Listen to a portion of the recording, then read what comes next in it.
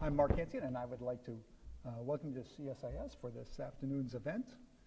I'm the interim director for the project on military and diplomatic history here at CSIS. The project brings distinguished historians to CSIS to talk about their craft and the issues that they're working on. Our hope is to expand awareness of what is happening in these two important but often neglected areas of history. Today's event is part of that series, and I know some of you have been with us before, and I hope that you will join us in future events. Before starting, I have to make one routine administrative announcement, and that is in the unlikely case of emergency. I'll tell you what we will do. We'll either exit through the front or the back. And now to turn to our speaker, Matthew Shannon is an assistant professor of history at Emory and Henry College. He has a PhD from Temple and has written extensively about diplomatic history and U.S. foreign policy during the Cold War. His most recent book, Losing Hearts and Minds, which I'm sure you all have, explores an element of the difficult relationship between the United States and Iran. He tells the story of the influx of Iranian students into the United States as part of a broader U.S. foreign, rather Cold War initiative, what we might call today soft power, and also an effort to strengthen ties to the Shah, with Iran being a U.S.-friendly regional power in the Middle East. That influx of students produced an alliance between student dissidents and American liberals, and together they rejected the Shah's authoritarian model for development and called for civil and political rights in Iran, undermining the Shah and perhaps inadvertently allowing the rise of the Islamic State. So with that as an introduction, let me turn things over to our author. All right, well, thank you so much for that kind introduction. Let me just make sure I know how to use all of the technology up here, and I can. All right, it's working. All right. Well, hello to everyone who made it out, and to all of the others who may watch this on the internet sometime. And would thank Mark Moyer for inviting me a couple months ago to deliver this talk, and Samuel Byers for doing all the arrangements, and everybody else who helped make this event possible. I couldn't think of a place I'd rather be to talk about this book. So the book, as you'll see up here on the PowerPoint, Losing Hearts and Minds, American-Iranian Relations and International Education During the Cold War, is about the relationship between Americans and Iranians during the reign of the last Shah, Mohammad Reza Pahlavi, a U.S. ally who ruled from 1941 to 1979. More specifically, the book is about the educational ties between the United States and Iran during that period, and the ways in which those ties affected the binational relationship prior to the 1979 revolution. So I'll begin today where I begin the book, with an event from November 1977, the Shah's last of many official visits to the United States. As Jimmy and Rosalind Carter greeted the Shah and his Empress on the south lawn of the White House, just fewer than 4,000 Iranians, split between royalist supporters and anti-Shah students, rehearsed for an imminent revolution. When police responded, shifting winds took the tear gas they sprayed at the protesters toward the White House, forcing a teary-eyed president and his guests to reach for their handkerchiefs. Students in Tehran staged simultaneous demonstrations, and the protesters in the United States that staged this one touted their victory in Washington, you see in the publications. Carter described the embarrassing scene in his memoir as an augury of things to come, a reference to the ways in which the Iranian Revolution and the hostage crisis would, in just a few short years, bring about human tragedy in Iran and help bring an end to Carter's political career. So the question I asked about this event was this, and I thought it was a relatively simple one. Maybe I was wrong. Why were there so many Iranian students in the United States? And what accounted for such an astounding manifestation of diaspora politics in Washington, D.C. on the eve of the Iranian Revolution? So I found the answer to that question as a Cold War story. This is part of the argument. During the Cold War, many of us in the room will know that nuclear weapons forced the United States and the Soviet Union to wage war by other means and compete to win the hearts and minds of people around the world.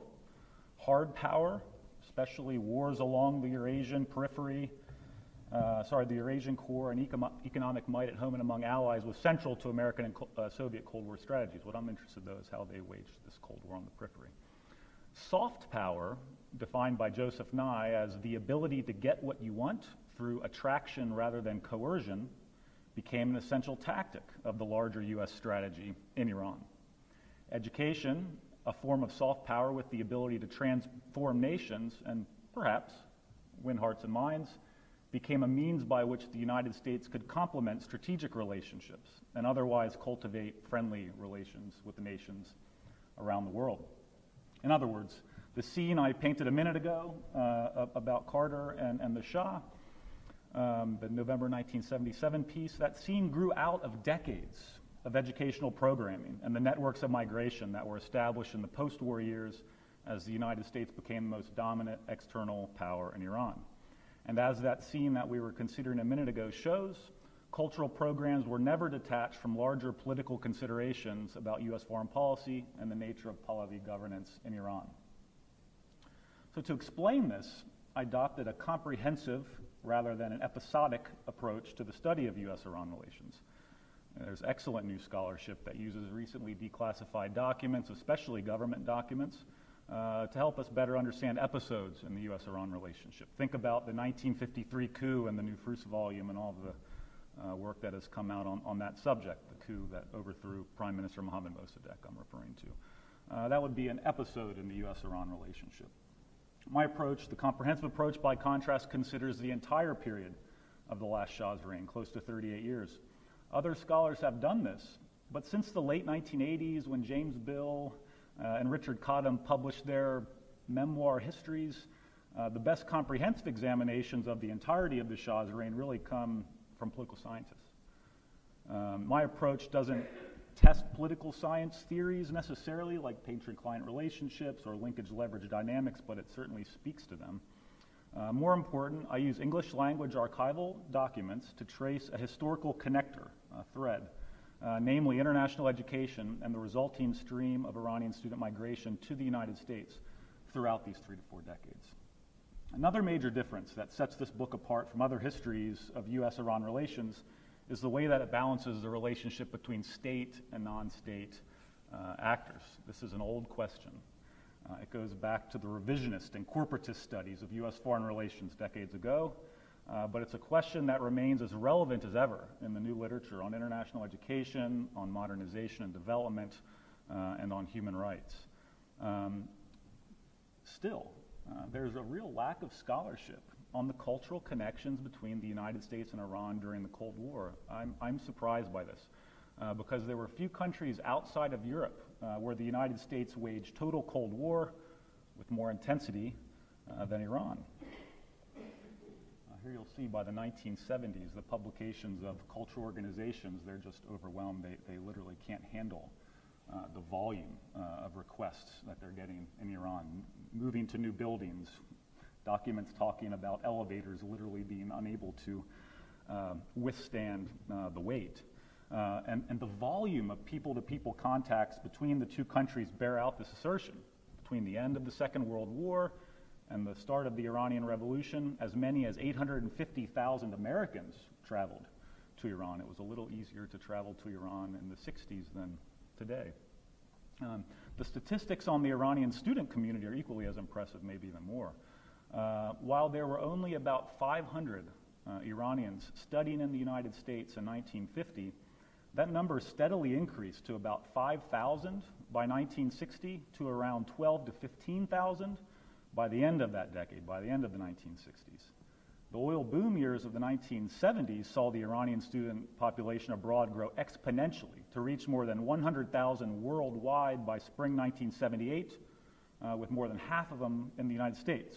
So about 50,000 Iranian students in the United States made Iran the largest exporter of students to the United States on the eve of the revolution, depending on how you count The students, as you move through 1979, that number would get even higher, with the Carter White House talking of upward of 70,000 students of some sort from Iran as the 1970s gave way to the 1980s. So what is my argument?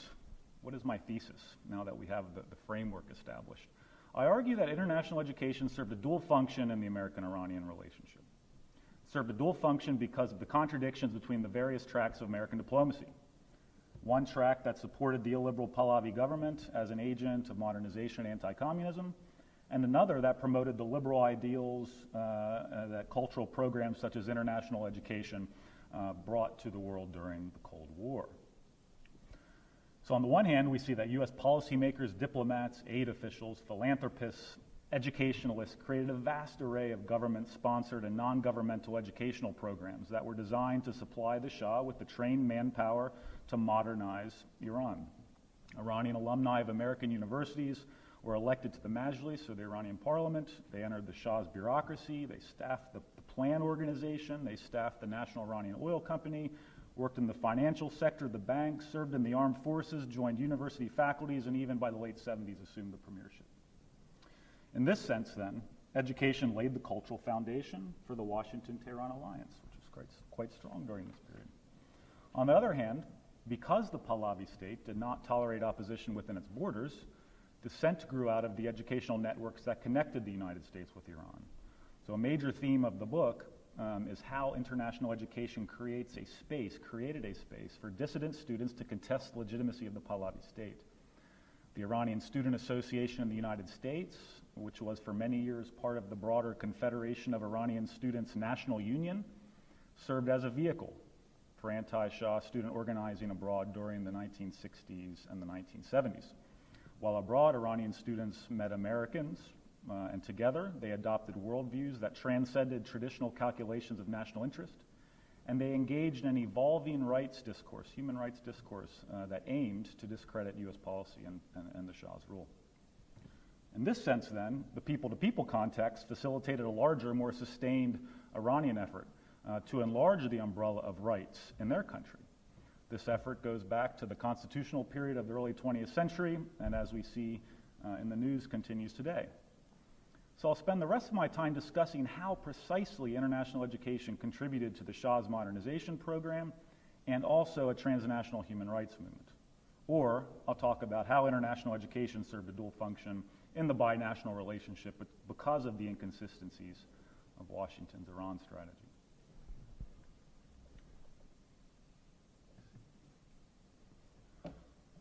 All right, so modernization. So the old missionary networks, missionaries were operating in Iran since the 1830s, and the World War II era advisory teams marked the first real American efforts to use training and education to gain influence in Iran or transform the country in some way. But Cold War era developments really marked something fundamentally different. Youth, right? Youth. It was an important battleground in the Cold War. George Kennan and Frank Roberts are writing about it in their telegrams. And the documents that I consulted indicate that this was true across the board, whether in U.S. government agencies or in NGOs. Around 1950, so we're a couple years removed from the end of the Second World War, the U.S. government begins to devote considerable resources to educational initiatives in Iran. Military defense assistance programs, Point 4, Fulbright are all coming into kind of creation around 1950. What I found was that beginning in the Truman-Eisenhower period and continuing really through the 1970s, the U.S. and Iranian governments worked with their non-governmental partners to build educational ties of three types. So one would be in the military, which is what I have depicted up here. One would be in the area of technical assistance, broadly defined, and the other would be cultural exchange. So I'll talk about these three areas. With regard to the military, this is the first target area. The military missions of the wartime years become permanent in 1947 with the creation of the U.S. military mission to the Iranian army, or ARMISH, you'll see him. This mission professionalized Iran's military administration, and it trained the ranks in how to use the U.S.-made equipment that arrived in greater quantities after the 1953 coup. You constantly have this tension. How is there going to be enough trained people in the Iranian armed services to handle all of the weapons that the U.S. is going to provide the country? By the 1970s, it becomes utterly impossible. But it's an issue that people are aware of very early on. While these initiatives really originate in the Truman years, 1950-ish, they expanded during Eisenhower's presidency. By 1956, the largest U.S. military aid mission was in Tehran, and the Iranian army, various police forces, and eventually SAVAK, the Shah's security service, established in the late 50s with U.S. support, received some form of in and out-of-country U.S. training. Right, this could be anything from a few months overseas to, in some cases, maybe even a year with regard to some of the early military trainees. The focus on military manpower remained a constant throughout the Shah's rule, and by the 1970s, some American schools, such as Norwich University in Vermont, I give a few case studies in the book, were reserving about 10% of their seats for members of the Imperial Iranian Navy. Right, so the Shah decides he's going to triple the size of his Navy overnight in the early 70s as the kind of oil boom is happening, and Iran doesn't have the facilities to train those folks for the Navy. So where do they go? The Citadel, and Virginia Military Institute, and Norwich, and schools like this, many of them entering NROTC programs. So the military is the first group. The second kind of focus group, target area for U.S. governmental and non-governmental assistant programs is in this area of technical assistance, broadly defined. So usually when we think of technical assistance, we think of maybe eradicating malaria, or building sewer lines, or helping Iran raise a better stock of chickens, right? These types of Point 4 initiatives. In October 1950, the first Point 4 agreement of the era is inked between the United States and Iran, and you have these types of initiatives being promoted. But arguably even more important was in this area of public administration, which in the 50s was considered part of technical assistance, right? Aid organizations would have considered this part of technical assistance during the 1950s. Here we see that the work of universities and NGOs would be very important. So the University of Southern California would get an aid contract to establish an Institute of Public Administration in Tehran and train its staff. Other schools would get contracts, BYU, the Utah schools, there's a book coming out about that. And then by the 1970s, there's a real proliferation of contracts between American universities and various Iranian government ministries and Iranian universities. Other non-governmental entities, the Ford Foundation gets involved in Iran. The Ford Foundation in the late 50s issues a grant to Iran's Economic Planning Organization to recruit U.S. trained economists and send a team from Harvard to kind of help Khoredad Farmanfarmian and others like him master the art of the plan. Right? So these types of technical assistance programs are coming into being in the late 1950s. By the time we get to the 1960s, and this is an argument I make in the book probably better than I will in the talk, that this is really the human foundation for what will become the White Revolution. Right? So in the 60s, the Shah begins to call his modernization program a White Revolution. After 1963, by the 1970s, he's speaking of something even bigger, the Great Civilization. And without these individuals in the government, right, you don't have kind of the ability to administer these types of modernization. These types of modernization programs. Really, by the time we get into the 60s and 70s, the Shah's White Revolution and then later the Great Civilization is being mediated and administered by a cohort of Western trained officials. So my evidence confirms what another scholar has written about the Shah's government in the 1970s, and I quote him here: "This was not just any technocracy, it was clearly an American-style program." Right? Also in the 1970s, technical assistance, or really what by the 1970s is taking on kind of what we might really call technological transfer, is occurring on an even larger scale. So unlike the 50s, when you have aid dollars or philanthropic funds supporting Iran's development efforts, now oil-rich Iran is paying for cash for services, right? The most important one, and the one that I look at in the book, is a $20 million contract that Iran signed with MIT, the Massachusetts Institute of Technology, to train a few dozen nuclear scientists. So here we see that the most important U.S. contribution to what one scholar has termed the nuclearization of Iran is really in the training of its scientists. The third and the final, and here you see this is an image and a headline from an English language international publication by the Iranian government from the 70s, and you can see this emphasis on kind of progress, kind of change and accelerated progress through the careful administration of the government by primarily U.S. and West European trained officials.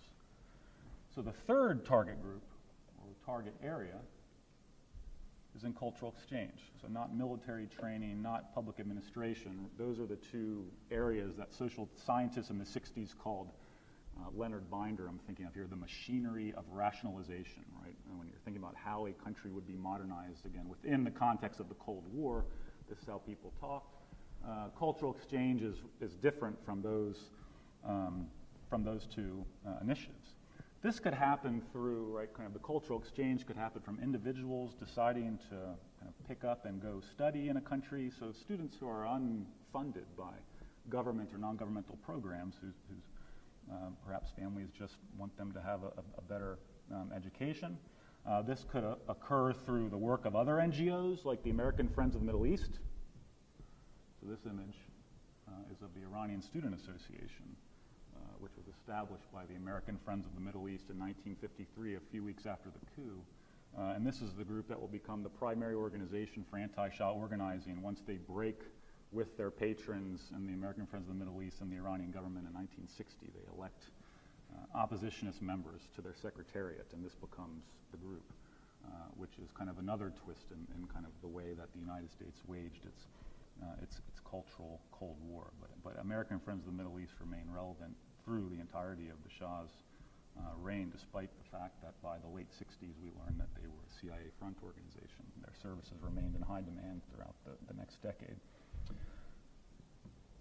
Fulbright program, the larger bundle of exchanges that are part of the State Department's International Educational Exchange Program. All of those programs you can learn about in the documents of the Bureau in Educational and Cultural Affairs that you are unfortunately farther removed from Washington, and we have to get them down at the University of Arkansas. By the 1970s, policymakers and educationalists realize kind of what has been created through these decades of exchanges. So we have American officials commenting in the 70s, and I quote here, on the extensive educational exchanges directed by the public and private sectors that had built a base of understanding and created a wide range of relationships that united important segments of the societies of the two countries. And so people are very aware of kind of the impact, the cumulative impact of all of this by the time we get to the 1970s. But it's an unfortunate circumstance of history that the explosion of travel between the two countries coincided with the Shah's most repressive years. Thus, while the number of organizations dedicated to strengthening educational ties between the United States and Iran proliferated throughout the decades, the contradictions between encouraging student migration and supporting the Shah as an agent of modernization and anti-communism remain unresolved. And it's for this reason. It's for this reason that the circuits of migration that connected the United States and Iran produced as many revolutionaries as technocrats. In the 60s and 70s, Iranian students overseas became very vocal critics of the Shah's government. As I mentioned before, most of the Shah's young critics would have been members in the United States of the Iranian Student Association, and they established relationships with critical Americans, and they collectively contest the U.S.-backed development effort in Iran.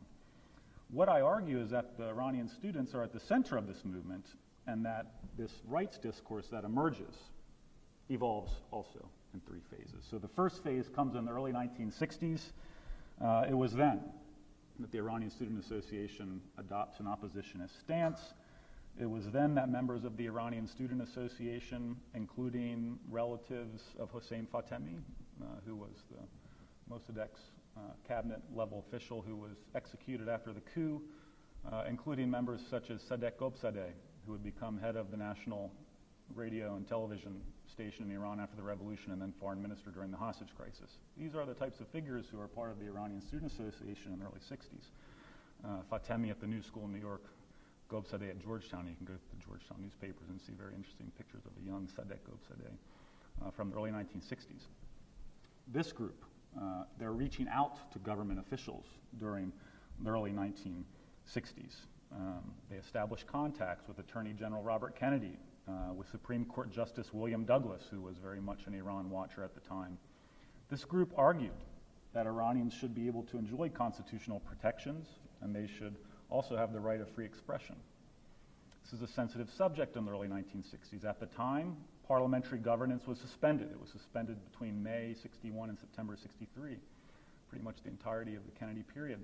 The Shah was at the same time in a political struggle at home, and the administration back in Washington then, Kennedy, was considering whether, or at least how much, it should pressure the Shah to reform. This is a big debate in the literature. Was there a genuine push? If there was a push, why was there a push?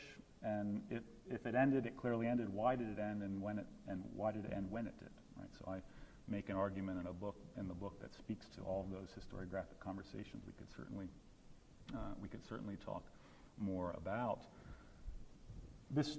What I'm ultimately describing is a transnational lobby group consisting of Iranian students and kind of American officials some at the center of the administration, some more on the periphery of the administration. But that this group loses the argument. Kind of they have the ear of the administration, and really until the Shah launches the White Revolution in early 1963. Right. So kind of once you have, there's a great quote by a historian of U.S. Iran relations that says, by 63, the White Revolution had co-opted the new frontier, and that really seems to be the case, certainly by 1963, if not a little bit earlier in late 1962. Another thing we have to remember about this whole period, so here I guess I would just point out, there's a picture, William Douglas and Mohammad Mossadegh, when Mossadegh came to the United States in the early 50s.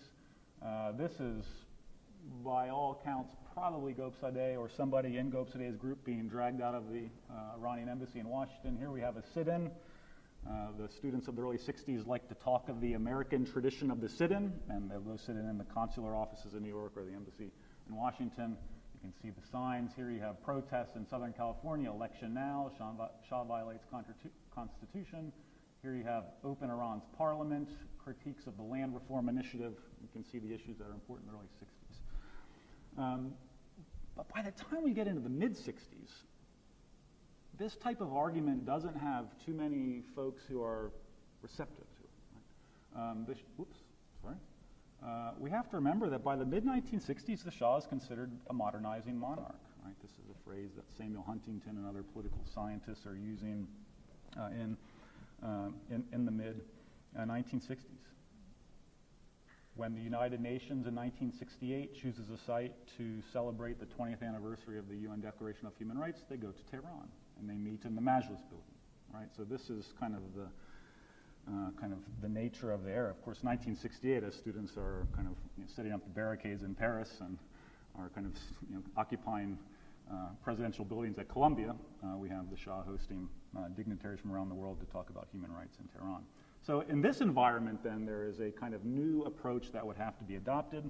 Once we get into the mid-1960s, Iranian students of the United States are looking for other allies, people who aren't really kind of affiliated with the government per se, at least during this period. So the National Student Association, early on of the 1960s, this SDS, Students for Democratic Society, the Iranian Student Association is reaching out to these organizations.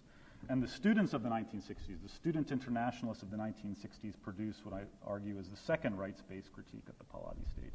And they claim that, yes, the Shah should respect Iran's constitution. The Shah should recognize the right to free expression and things like this. But also what the students argue by the later 60s is that Iran was one of many undemocratic states, unjustly considered part of the so-called free world. So this move, right, from a state-centered constitutionalist critique to a broader understanding of authoritarianism during the 1960s sets the stage, contributes to what scholars have since termed the human rights revolution of the 1970s. And it's that human rights argument that becomes the third and most powerful rights-based critique of the Pahlavi state that grows out of the educational connections between the two countries. So by the time we get to the 70s, so here's some images, I guess, student publications. So you would find images like this on the right, and actually next to this one there's kind of language kind of taking on the Kennedy language, and a torch has been passed to a new generation of Iranians born and bred of the hardships of post-war years, all this kind of thing, and they're kind of taking the Kennedy language and making it uniquely Iranian. By the late 60s, you'll see kind of as an attempt to reach out to Americans, as you have crackdowns of various sorts in Iran. Publications will be printed, and you can see this one, Iran's Kent State and Baton Rouge, right? So coming out of, that spring of 1970 in Kent State, that you could kind of make a connection with young Americans by saying, hey, the 4 dead in Ohio, this is happening in Tehran in some way too, and maybe this is something we should talk about in this international space. By the time we get to the 70s, we get to something even more comprehensive, right? Kind of this idea of universalist human rights that really focuses on human suffering. Now, there are all kinds of other ideas that are being talked about within the framework of human rights in the 1970s, but you can see how the publications attempt to reach an English, through the English language, attempt to reach that American audience, right? So this one on the left is from 1965. You see the mutilated body on the back. You might think of something that would happen to a fugitive slave, right? If you see this image as an American in the early 1960s. Their fight for freedom and justice is your fight, underlined at the very bottom. You see these types of pamphlets in William Douglas's papers, and actually some of these show up in a lot of the different collections. This one comes from the 1970s. It's from the Iranian student publication Resistance, I believe, and you can see, again, the body, right, kind of a universal kind of a universal trope for suffering, kind of the mutilated body. You see the cuff on the sleeve there that says Savak, pulling the hair of the individual, the political prisoner who is chained to the chair. You wouldn't see images like that to the extent that you see them in the late 70s, 15 years earlier, because this rights discourse evolves through these 3 stages that I've outlined. By the mid-70s, members of Congress are interested in human rights in Iran, right? Amnesty International is organizing to try to generate interest in human rights in Iran.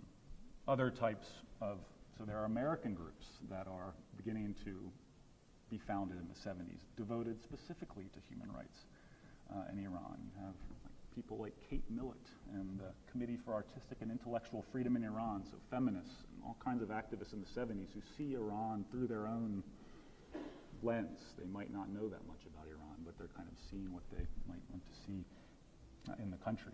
Meanwhile, whether you're in Amnesty International or if you're in Congress or if you're an activist in the 70s, you would potentially see Iranian students, right, as the numbers grow from 12 to 15,000 upward of 50,000 in the 70s, holding protest vigils, staging hunger strikes, confronting Iranian leaders when they travel to the States, petitioning officials, right?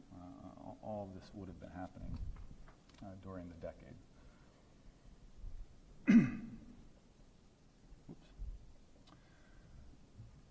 All of this has the cumulative effect of really undermining the idea that the Shah is some kind of modernizing monarch.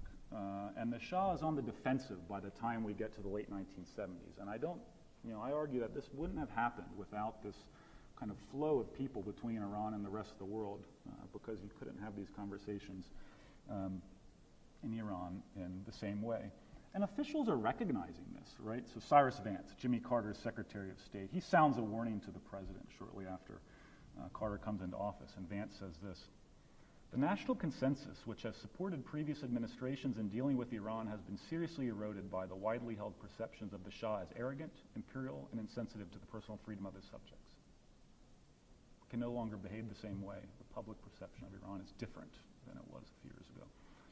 British diplomats see the same thing, and they're actually ascribing a cause to the shift, right? So according to British diplomats, and again I quote, "The Iranian government made it a priority to recover the initiative from groups abroad critical of the regime, mainly Amnesty International and the Confederation of Iranian Students." Right, so there are newspapers are saying similar things, and spearheading the attacks on human rights are the students. So, I'll conclude just a few brief remarks on, why does all this matter for the Iranian Revolution of 1979? So the revolution that ends the Pahlavi dynasty, and with it the monarchical tradition in Iran, was a world historic event. We know this. It has become customary in the United States to explain the revolution as a visceral reaction from so-called traditional elements of society to Iran's rapid pace of development under the Shah. One top diplomat from the 1970s expressed this line of reasoning in his memoirs when he wrote that, and I quote, "The revolutionary sentiment came not from those who wanted greater political participation in government, but from traditional quarters who were being forced to yield to the thrust of modernism.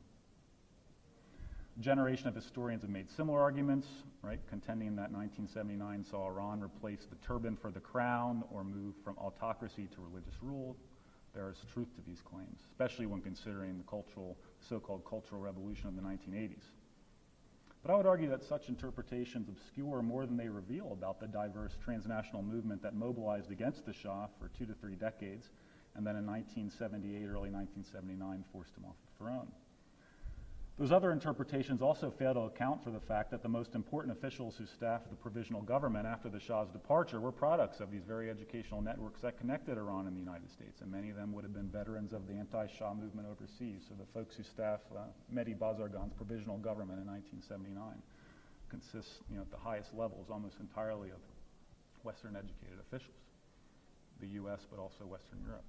So from this perspective, then, the years 1978 and 1979 are more the product of the contentious dialogue of civilizations that international education facilitated during the Shah's reign, rather than evidence of a clash between the American and Iranian communities.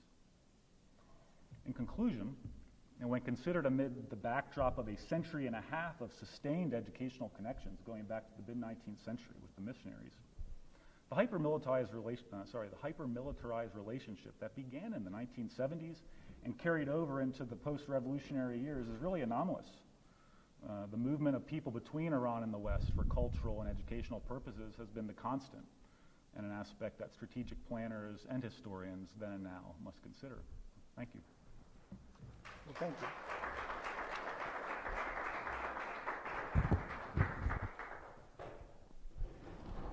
Well, let me ask a couple of questions here. The first, I'm going to start with 2 factoids. The first is that I saw the Shah in person twice. Once at Harvard. I believe he was getting an honorary degree. And once in Tehran. Okay. I'm old enough to have actually seen the Shah. And the other was, I was in the university when these protests were going on. So, not that I paid a lot of attention to it, but I do remember this as part of the backdrop of student protests, that there was this Iranian group that was quite vocal. And just as you say, we're able to raise the visibility of this issue over the course of the 70s. I want to start with a couple of questions in which we had talked a little about before we came out. And the first one is about an analogy to China. That is that China has made the same deal, if you will, with its population. That is economic development in return for a curtailment of civil and political rights. And they have also exported a huge number of students. Do you see any way that this might come back to have an effect on the Chinese the same way it had on the Shah? And if not, why not? Yeah. And I realize that China is not your area, so this is a little unfair, but it does come to mind because there's been a lot of talk recently about the number of Chinese students, about this, the rise of China, plus Chinese mechanisms for control of their students overseas. Yeah, so that's a really good question. I think it relates most to the idea of what is the U.S. relationship with the state in question.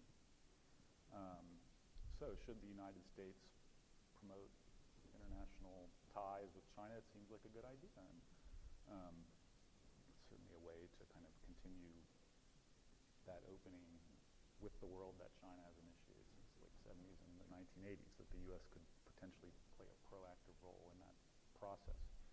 Whether or not people will go back and do the kinds of things that the Iranian students that I study do is, I guess, a different question entirely, and it would relate in some ways, and I don't know the China case well, but how are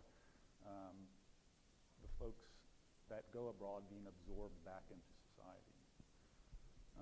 So are there enough jobs, right? So in Iran, you see issues where people will come back from overseas and maybe the jobs aren't there, or maybe the right kind of job isn't there, right?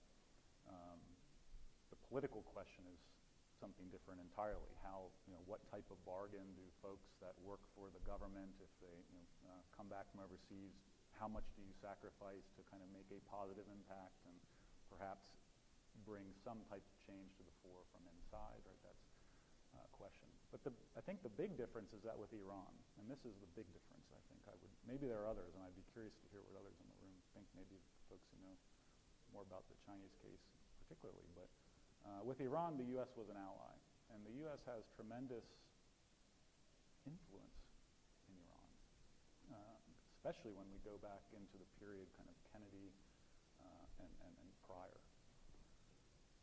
So the issue that comes up with Iran is that the United States, on the one hand, is supporting the Shah and kind of very aware that the Shah isn't really improving the situation in Iran. The arguments that things are getting better in the 70s, I don't think hold water. The Shah collapses a two-party system into a one-party state by the mid-70s. It gets worse.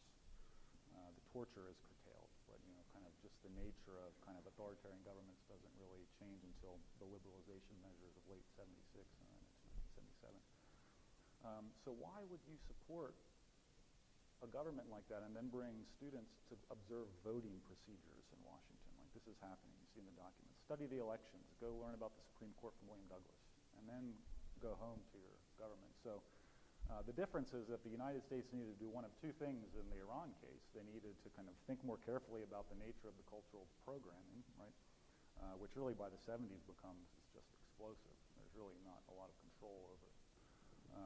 Or you kind of readjust the higher level strategy and really kind of compel the Shah to adopt the types of policies that would be attractive to, and not just to the dissidents, but to the great majority of folks who maybe just want to get a college degree overseas and return home. So one of those pieces needed to be altered in the Iran case because of the nature of that leverage. In the case of China, it's different. Not an ally like the Shah's Iran, not an adversary like the Soviet Union, right? So it's kind of how do you strike that balance between kind of those two tracks of American diplomacy? The dynamics will be different in the China case than the Iran case, I guess is the short answer. Mm-hmm. Okay. Well, let me ask sort of then a follow-on, which again we talked about a little bit beforehand, and that is Saudi Arabia, which has, again, made us, of course, right across the Persian Gulf from Iran, has made, again, a similar deal with its population development and a welfare state in exchange for civil and political rights. I've also sent a lot of students abroad, although their demise is predicted annually. The House of Saud is still there. So again, the question is, and I realize again, this is Saudi Arabia is not your area, but why do you think that is? And beforehand, we were, at least I was speculating, is it because of religiosity, and that the House of Saud has been very careful to at least publicly be very religiously observant, whereas the Shah went out of his way to be secular and to be non-observant up until the very end, the last couple of years. I think then he started to put on a show of piety. Yeah, that's a good question. So, I mean, I was kind of talking about the material factors that you would need to address to absorb such a large kind of overseas population back home without having the problems that we see in the book. And I think your question leads to another piece of it, kind of the way in which the symbols of the nation state are kind of marshaled by the government. And as you mentioned, the Saudis are probably better at that than the Shah was. The Shah, another thing that happens in the mid-1970s, just to kind of demonstrate how different it is to the example you gave, he creates a calendar, right, that isn't the Muslim calendar, but one that's based on kind of Cyrus the Great's reign forward. And so you wake up one year and all of a sudden it's a different year. And most accounts from the time, people didn't really understand why this was happening, right? There was a set of images that the Shah was marshaling from the pre-Islamic past. He saw himself as a kind of modern-day Cyrus the Great and all this kind of thing. But it wasn't kind of the type of nationalist imagery that resonated with the most significant parts of the population. So perhaps, again, not entirely sure, but with the Saudis, perhaps they're at least doing or attempting to do a better job with that aspect of it. There's an understanding of kind of the cultural discourse that, or the cultural parameters that you operate within, whereas the Shah did not see those same parameters. He was extending them beyond what most of the population considered acceptable. Okay, and I remember Persepolis because he had I've actually been there, but the Shah had some like big event at Persepolis, sort of to show off again this pre-Islamic Persia. Yes.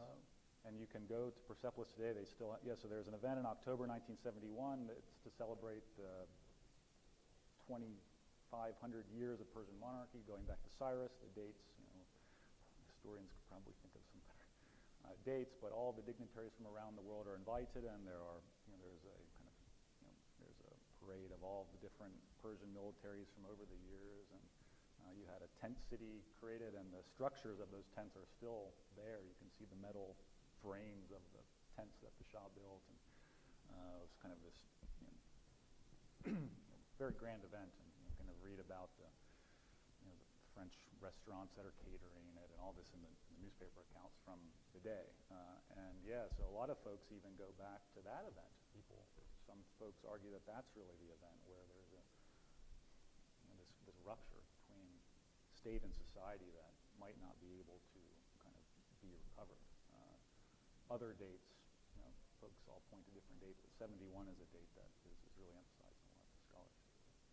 That would be a difference, I would argue, between Iran and Saudi Arabia. Okay. And I'm embarrassed to say that when I visited Persepolis, the tents were still there. They were still there, okay. they were new enough. Let me ask one last question, and then we'll open it up. But the last question is, why did this rights discourse that you talk about, and you make a very strong argument about how this built, particularly in the 60s as they moved away from the constitutionalist perspective to a rights dialogue that builds in the 70s as part of the global rights discussion. Why did that disappear so quickly then after the revolution? You have this interim government for about a year where maybe some of the people roll over, and then it's sort of gone, as if all of these, hundreds of thousands of people who were educated overseas, I mean, that whole consciousness is submerged in an Islamic, wave. Yeah. Where did it go? I guess there would be multiple ways of answering that question, or I'll maybe focus on two. And this is, I think, people working on the subject and thinking about future scholarship, kind of this question is really the one I think if I was to bet, we would see in the next couple of years a lot of work on this question of the revolution, the global context of the 70s, human rights, how did it matter, what types of rights were being emphasized.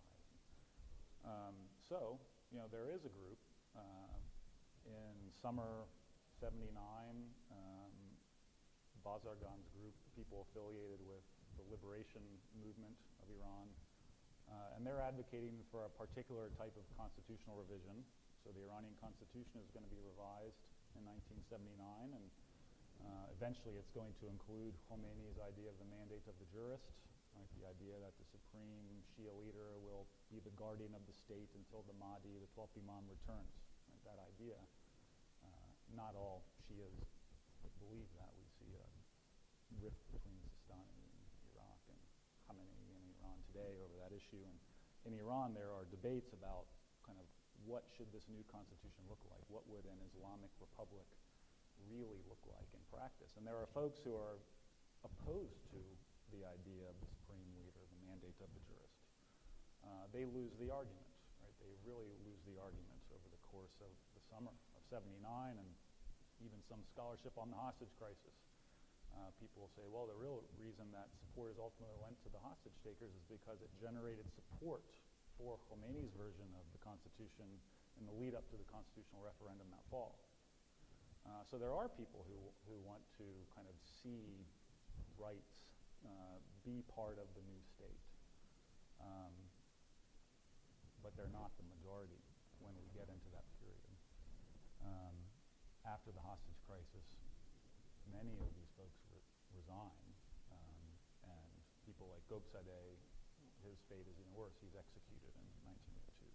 Right? So, as in any revolution, there are going to be different factions, and not all factions went out in those revolutions, and that oftentimes results in tremendous bloodshed. Right? And we see that once we move out of 1979 into the 80s. So it's not gone, I guess, entirely, but it gets buried, and it's not really the majority opinion, certainly not the one that will kind of win out in the end. The other kind of point, and this is something that I'm just really now beginning to think about, right? What happens to human rights conversation on Iran when we move into the 80s, right? So in the 70s, I mentioned Kate Millett or members of the Black Congressional Caucus or kind of folks from the political left, whether it's kind of Cold War liberalism or way farther to the left. Right? In the 1980s, you're going to have kind of a different coalition emerge to talk about human rights in Iran too, but the nature of that conversation is going to be different. Now it's an adversarial state as opposed to an allied state, and Americans are thinking about human rights in the Islamic Republic different than they were thinking about human rights in imperial Iran. So even internationally, of course, we know today, I mean, any human rights in Iran, you can have a lot of conversation about human rights in Iran today. So the conversation hasn't went away, it's just shifted, and that this rights talk of the 60s and 70s is, right, it's unique. It's a unique historical product that came out of that time. And then when we get into the 80s and 90s and forward, it's going to look a little bit different. So I guess that's the way I would answer that question, that it doesn't go away, but kind of the proponents of some type of broader umbrella of rights, they lose out in the revolution. Khomeini will be talking about rights, but not the kind of rights we were talking about. He's, freedom of exploitation, anti-imperialism, kind of the reaching out to maybe the poor residents of South Tehran with a more populist message couched in Quranic terms, and so it's going to evolve, and it's going to there's going to be a different emphasis by the time we get into the 1980s. But that's a great question. That's a great question. Great. Well, with that, I think we can open it up to questions. We have microphones, so if someone has a question, there's a lady right in the back there. First, had to get her hand up. Yes, I kind of see it as, it was a way to kind of divide and conquer. You said our CIA was heavily involved in Iran throughout the decades. And how much more money could our military-industrial complex make from doing, we used Iran's oil, but we're starting to become, could you speak up a little? By the 70s, we're starting to become a little bit more concerned about the environment. And of course, we were heavily purchasing oil also from Saudi Arabia, but as long as we can maintain them as adversaries and as an Islamic republic, they became more adversarial towards Saudi Arabia. Is that true? And of course, who needs to buy our military weaponry, who invests in our military complex is Saudi Arabia. So I think it was something that was also, they probably saw the writing on the wall that we weren't going to be spending as much money fighting the Soviets because there's detente under Carter and things, the winds were changing with the Soviet Empire, and who is our next going to be bogeyman is the Muslim peoples, Islamic Republic, peoples who could be forever fueling our military budgets. So could you elaborate on that, please? Thank you. Thank you. Yeah. So the transformation of Iran from an ally to an adversary is kind of the nature of the question, and why that happens. And well, I guess what I would argue is that there are very real reasons why Iran and the United States get into confrontations after the revolution. Right? This is the Islamic Republic is not interested in the United States having the presence in the country that it had in the 60s and the 70s, and it's certainly not interested in kind of a military presence in the region or supporting fundamentally different people. So there are reasons why it's difficult for the United States and Iran to get along today. But this idea of perception and how Iran may be portrayed in a way that perhaps makes it difficult for kind of meaningful rapprochement to happen, I think is an important one. And there are all kinds of different, so there's work on this. And there are some reasons why it happens. So how do Americans remember the hostage crisis, right? The image that so many folks have of Iran, of a blindfolded hostage, and Nightline, 444 days, and there's certainly things that happened in the 80s with additional hostages getting taken throughout the region, or the Iran-Iraq War, or Iran-Contra, or whatever it may be. So there are there are reasons, perceptual reasons, why it's difficult for the United States to kind of get beyond Iran as an adversary today. Doug Little wrote a book called Us versus Them, and he talks about the move from the red threat to the green threat after the Cold War, which sounds like kind of what you're saying. So there are reasons that relate to perception, I think, that accounts for that. And then there would be kind of real geopolitical reasons why it's difficult for the governments to get together in kind of the same room and work out kind of their issues over the longer term. I don't know if that answers your question, but I guess as we move forward and we get those documents that are coming out from the 80s and beyond to think about kind of the geostrategic reasons for an adversarial relationship between the U.S. and Iran, and then the areas where perhaps it's about perception and not about a real conflict of interest, right? And just to kind of tease out the difference between those two strands. I don't know if that answers your question directly, but. Okay, here in front.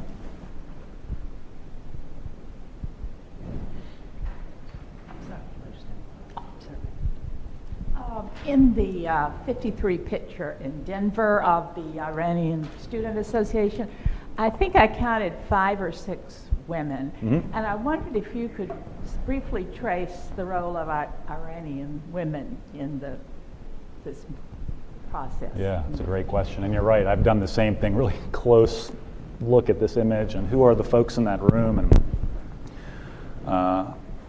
so. Women are not well represented in the Iranian student diaspora prior to the 70s. The numbers that I use in the book, I think, come from a UNESCO study from the late 60s, and I don't remember the exact number, but it might be single digits, percentage-wise. It might be like 10%. It's a small number in the late 60s.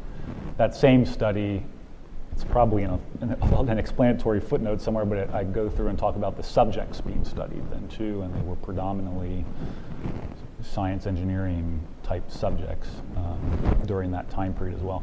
Things do begin to change in the 1970s, and we do have a lot of interesting memoir literature written by a book called Persian Girls about a woman who studied abroad in the 60s and 70s, and Satare Farman Farmayan's Daughter of Persia talks about this. So we have some interesting kind of accounts of kind of the experiences that Iranian women had while studying overseas, but in the minority. Things do begin to change in the 70s. A couple things change in the 70s. So the Shah, after the oil windfall, makes higher education free, and he invests a lot of money in overseas study. So if you're the best student in your academic department, you get to go abroad for a grad degree. If you're overseas for 2 years and you have like a 3.0 average and you're studying a development-related subject, you pay for the rest of your college, right? All kinds of incentives. While wealth is not in any way evenly distributed, in 1970s Iran, Nikki Kedia writes of the two cultures that kind of emerge between kind of the wealthy North Tehran and the South Tehran and what those two communities represent. There is more money and people are able to afford to send children overseas, more people who maybe are not in the upper classes, so there's you get a a shift in class dynamics when we get into the 70s. You get a greater representation of, kind of women to some extent in the 70s, and people studying such a different range of subjects by the time we get to that period. So not well represented in the leadership of the student movement either, and there is, I'm forgetting the name of the article, but there is an article out there on gender dynamics and the student movement. So I guess just to sum up, kind of through the 60s, women would be a minority in the student community abroad, but as we move into the 70s and that community is diversifying in a lot of different ways, women become more represented and really great accounts to speak at least of some of the women's experiences who came overseas during that period. Thank you. And you might also note that, to be fair to the Shah, I mean, the flip side of his secularism was, I think, a more open attitude towards women that you don't see in much of the rest of the Islamic world, Saudi Arabia. Well, that's an interesting, that's really important, right? So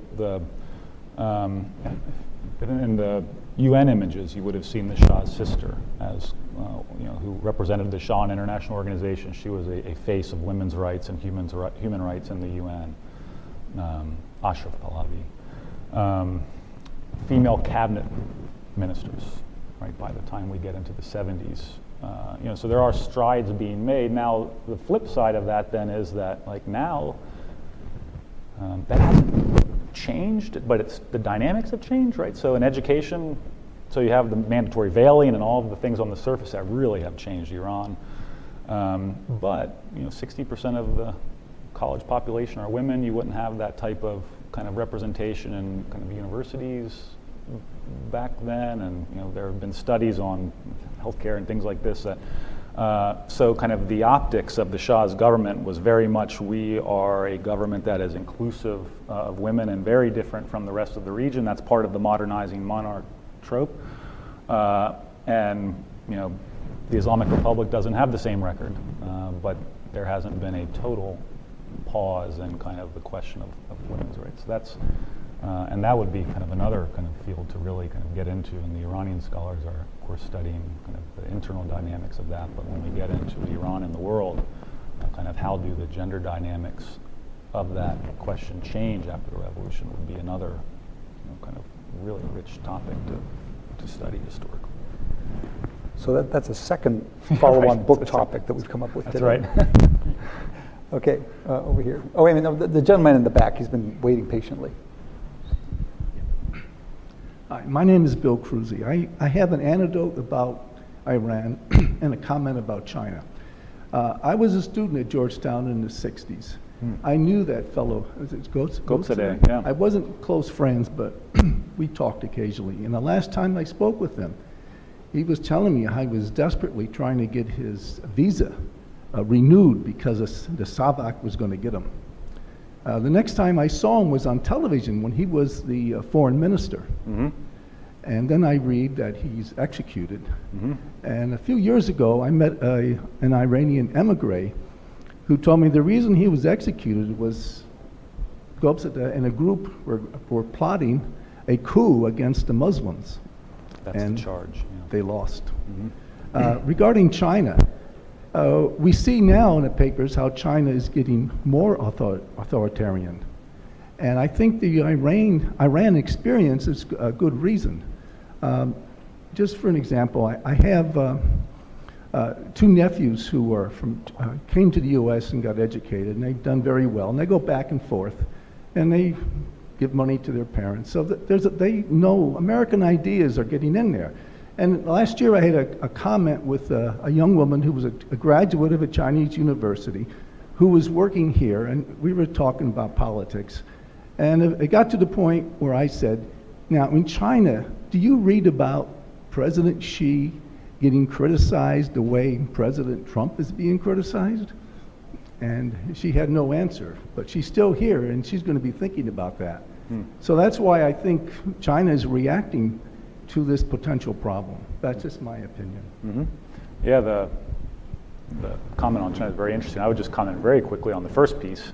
The visa issue, kind of the ability of students to travel was one of the main issues in the early 60s that got the students so much attention. And if you see the sit-in image that I used to have up there, there was one of the signs said, "Hands off our passports," or something like that, right? So, so this was a major issue. So Gopsade actually, after John F. Kennedy is assassinated, this would have been about a month after the assassination, the two leading student oppositionists are called into the Justice Department's office, and they're given a warning, pretty much be quiet or leave, more or less is what they're told. And this had been an ongoing dispute between the State Department and Robert Kennedy's Justice Department throughout the Kennedy period. This is part of the larger dynamic of the early 60s, how this question really creates a rift within the U.S. government, because Robert Kennedy sees things differently than Rusk's State Department.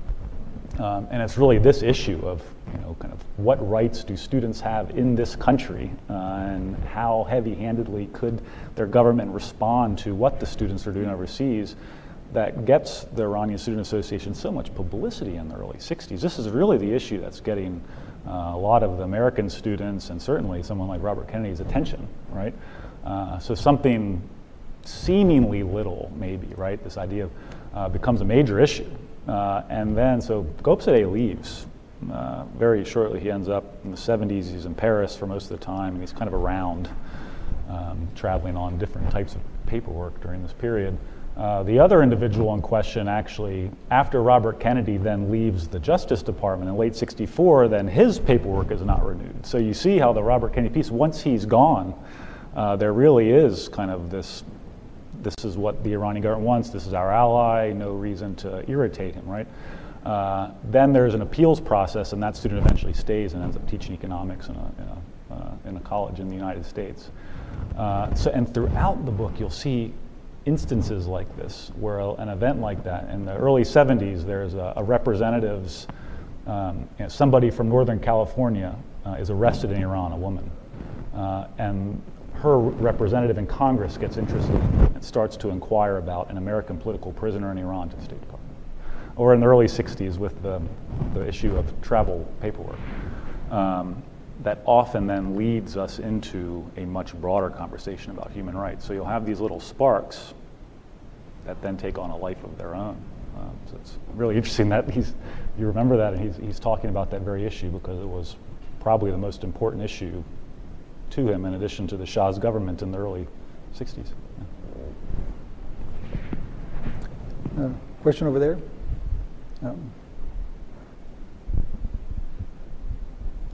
Why did you name the book Losing Hearts and Minds? I like questions like that because it was so direct. Yeah, that's a good question. I've thought about this. So there have been at times a question mark to this title. There isn't one for this book, question mark. And I've thought about this. So there's an argument that one could make, and I move in this direction in the epilogue, right? That maybe, first of all, I say that when it comes to international education, it's not a zero-sum game. It's not about winning or losing hearts and minds, that there are so many other variables that are so much more important when we're thinking about international study and travel. But if we take the programs on the terms that were set by the historical actors at the time, right? That international education will be a way to establish a cultural foundation for the U.S. Iran alliance, then it clearly fails. Now, if we move past the revolution and we start thinking about, for instance, the 10,000 Iranian students in the U.S. today, or the continued appeal of an American education, not just in Iran, but in all around the world, that may be the kind of cultural appeal of just kind of that international experience means that those hearts and minds weren't lost over the long term. I also talk about the Rouhani administration now. The most American PhDs in the Rouhani cabinet in 2013 than any other kind of foreign cabinet, right? Rouhani educated abroad, Zarif, foreign minister, educated in the United States, and that kind of we see kind of the residual effect of the Cold War exchanges, because while those individuals, bureaucrats in the Islamic Republic worked their way up through the system, nonetheless kind of aware of how Iran is perceived in the world, and kind of aware of how Americans are talking about Iran or other global issues because of time spent in the United States. So I don't think it's a coincidence that you have an American-educated Iranian foreign minister and John Kerry, when he was Secretary of State, channeling kind of that anti-war sentiment into Foggy Bottom's most important files. I don't think that that's a coincidence. So the idea of having mutual reinforcing international experiences as the way toward some type of improvement in the relationship, if we begin to look at those people and those types of questions, then we see that maybe losing hearts and minds, maybe that question mark would have been more appropriate. Nonetheless, on those terms, especially when we see kind of the anti-Shah movement in the 70s and the way that the revolution played out, I thought long and hard about this question, and I felt like it was appropriate given the kind of expectations of the architects of those programs and the way that kind of the United States experience in Imperial Iran ended in 1979. But if we take a longer view, it could be a little different. Question? Thanks. I was going to ask the same question just to follow up for a minute. I'm a retired Foreign Service officer, and we thought a lot, especially after 9/11, about alumni of American universities and what role they play. And maybe it's a post-Cold War thought, but I think expecting them to be pro-American or anti-American, pro their own government, anti their own government, was way too simplistic, and there are very few people who are going to fall into those kind of binary categories. But we did see them as bridge builders, as validators, interpreters, people who might understand motivations and be able to explain them between the two societies. And I'm curious if you've done any follow-up of the tens of thousands who were in the U.S. in the 60s and 70s and where they ended up. And clearly some are stigmatized in Iran where it might have been killed. But there's not only the foreign minister, but the head of the nuclear program, who maybe because of the joint MIT affiliation, negotiated with Secretary Moniz in great detail one of the huge triumphs of sort of fact-based diplomacy, of actually using facts and figures to reach some kind of international agreement on in the Iran nuclear deal. And that couldn't have happened if they hadn't had that same kind of intellectual framework, maybe. Just be curious in where we are today in terms of the lost hearts and minds. Yeah, no, that's a good question, and I should have mentioned that too. So the leaders of the diplomatic track are as I described, but the leaders of the technical track of the Joint Comprehensive Plan of Action negotiations. Ernest Moniz, a professor from MIT back in the 70s, Ali Akbar Salehi, student at MIT from the 70s, who then becomes foreign minister and head of Iran's Atomic Energy Organization. Now, he's not part of the MIT contract. He's there as the dozens of other students are arriving. And we have, not just kind of, we have folks commenting on the significance of that kind of, again, mutually shared experience. Where do the students go? So I do talk about folks returning during the revolutionary years. We have a lot of accounts, a student in Southern California who doesn't enroll in classes in August 78 and decides to go home, right? And we have accounts also of kind of how there would be other students like that, kind of people involved in the anti-war movement, human rights, and then kind of getting off planes in Iran in early fall 1978. I stay in that historical moment. Now, the question of what do folks, Iranians who would have been studying in the U.S. in the 60s and 70s, kind of what today, if they're still around, and what their views on the Islamic Republic are, what their views on the United States might be, what their views on larger subjects such as war and peace might be. That's a fascinating question. I haven't done that. It would be a good project, a good social science project, to really kind of get the data to be able to discuss that question and how the last 40 years, right, as much time has passed between the revolution and today as the whole Shah's reign, right? So, how have people's views changed with the opportunity to reflect over those decades? It's a good question. I mean, there certainly anecdotally, you'll talk to folks, and a lot of folks don't. Sometimes we'll look back with regret on this period, right? That maybe a lack of awareness as to what might happen or what exactly was being supported and things like that. Would it have been better with the Shah? All those kinds of questions, those come out in those conversations. But beyond just anecdotal evidence and conversations, it would be interesting to see kind of what the long-term opinions are. All right, last question here, fellow in the pink shirt. Hello, Dr. Shannon, it's great to see you again. So my question, throughout your research, did you find that Iranian students in the U.S. generally supported or opposed Mohammad Reza Shah's white revolution? Yeah, so that's a good question. I talked in the presentation generally about modernization, right, as it was understood at the time. The modernization program was the White Revolution as of 1963. It's both, right? So the Shah's White Revolution, it's going to be administered by many of the kind of U.S. educated technocrats I talk about. There's a kind of a political circle, the New Iran Party, in the mid-1960s that consists primarily of kind of U.S. educated Iranians who are kind of interested in working for the government, and that New Iran Party will be, you go back in the literature of the time, this is how the Shah is going to institutionalize his modernization program through the New Iran Party, and so that's an important piece.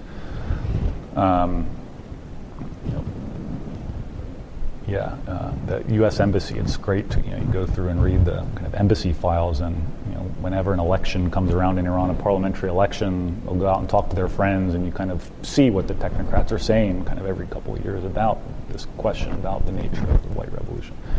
At the same time, the folks who I'm studying, especially the Iranian Student Association, they don't see merit in the White Revolution. They think it's, again, there was a lot that was good about the White Revolution. Women's suffrage in Iran, it's part of the White Revolution. The literacy corps, right? So many good, eventually by 67, education becomes a part of the White Revolution. By the mid-70s, free education to Iran. So there's a lot of good stuff that comes out of the White Revolution. What the students are arguing is, they're making a couple arguments. They say, abroad, folks didn't get to participate in the referendum, so a lot of students abroad are upset about how the White Revolution was rolled out. They see it as a kind of, the student organizations see it as a kind of talking point that detracts from the more serious political issues, right? And that it's a way many of the students see as kind of putting the opposition on the defensive. So how do you oppose the White Revolution without being branded as, right? So the way it's talked about at the time is that if you oppose the White Revolution, you must either oppose it because you're against women's entrance into political life, or you're not interested in kind of the government breaking up some kind of religious land holdings to do what they please with it, right? So the issues that the ulama were primarily concerned with, the issues they had with the White Revolution, tended to, in kind of the Shah's language, become why anybody was opposed to the White Revolution. So it gets really hard to oppose such a program. And in the mid-60s, there's direct references to the White Revolution. But as we move into the later 60s, it becomes too narrow of an issue. And that's why the anti-authoritarian critique, or by the 70s, this question of universal human rights becomes more effective language. Right? You can talk about someone being tortured and gain interest overseas. It'll be more likely that you'll get interest over that subject than talking, to somebody about the nature of land reform in Iran, right? So they oppose it, but as we move through time, the language moves beyond just the White Revolution, and we get into this area of human rights. Yeah, it's a good question. Thank you. Well, please join me in thanking Professor Shannon for joining us this afternoon.